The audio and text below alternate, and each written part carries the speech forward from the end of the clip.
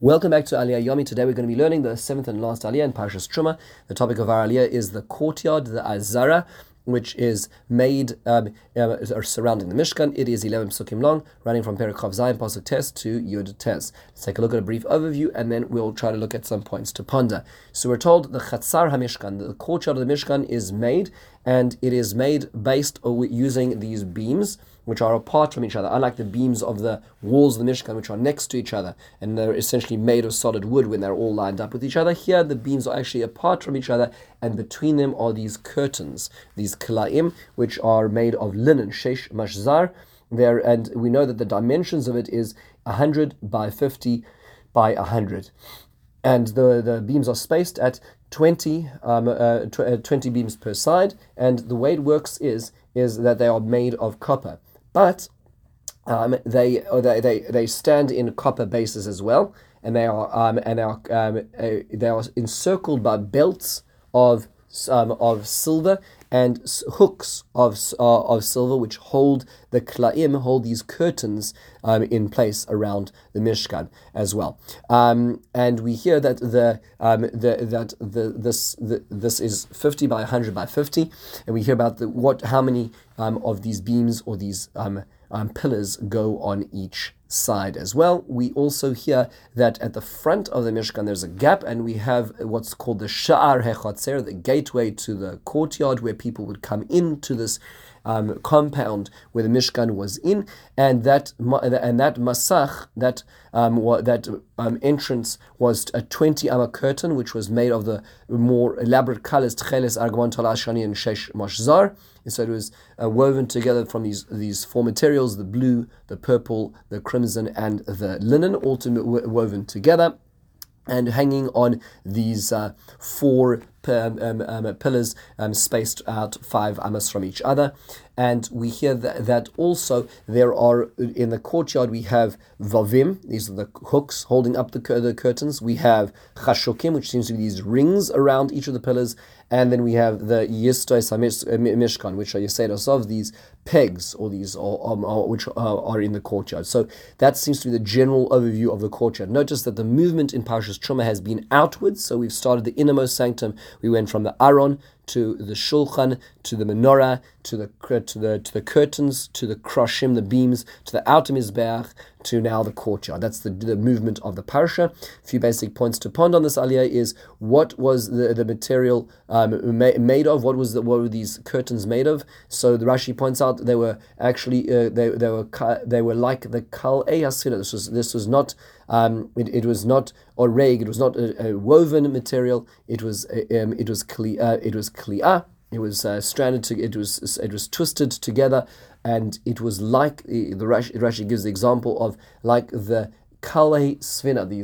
The sails of a boat is what they look like. What were the belts for? Rashi says these are belts for silver, and Rashi notes a little bit of a doubt as to whether they're at the top, the bottom, or in the middle. Many of the later Meforshim point to the fact that it seems to be that it's clear that they're in the middle as well.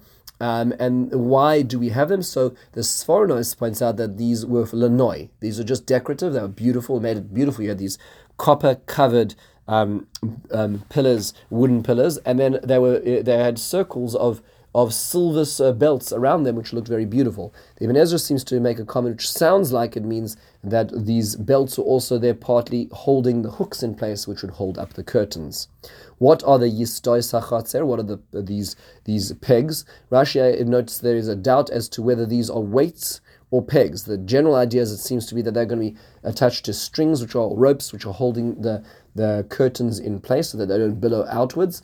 But Rashi deliberates and says that in fact they must be pegs that are driven into the ground, because that's what a yaseid is. A yaseid is a peg of sorts. And the Chizkuni points out that the way they would do it is they would first put the pegs into the ground with the ropes attached, and then they would hoist up the sails or the curtains up, so they would be very taut and they would not blow and billow around in the wind.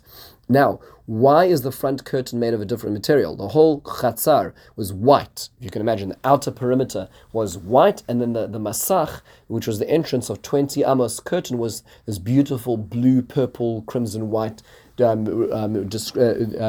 woven curtain. Why the difference? So the Rav Sorotzkin points out that if you imagine what it is that they're protecting, meaning when you walk around the compound of the Mishkan and you look at the sides, what the side curtains were doing, essentially, and the back curtains were preventing you from looking at the outer part of the Mishkan.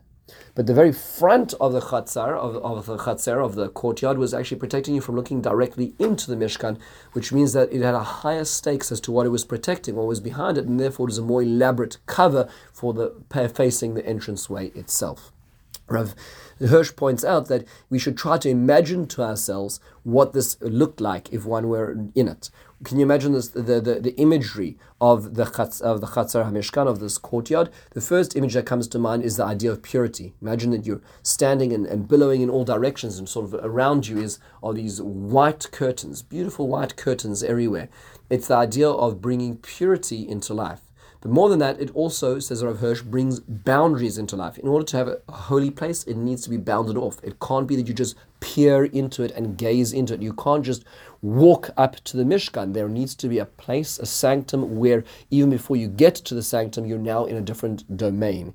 That's the second idea we learn from it. He points out that the curtains are primarily made of sheish, which is linen, but it also comes to the word sheish, which is 6. We're living in the 6 days of creation. This is not the realm of Shabbos. This is not the 7th dimension. 6 dimensions of reality, which is essentially the X, Y, and Z axis, positive and negative. So it's backwards, forwards, right, left, up, and down.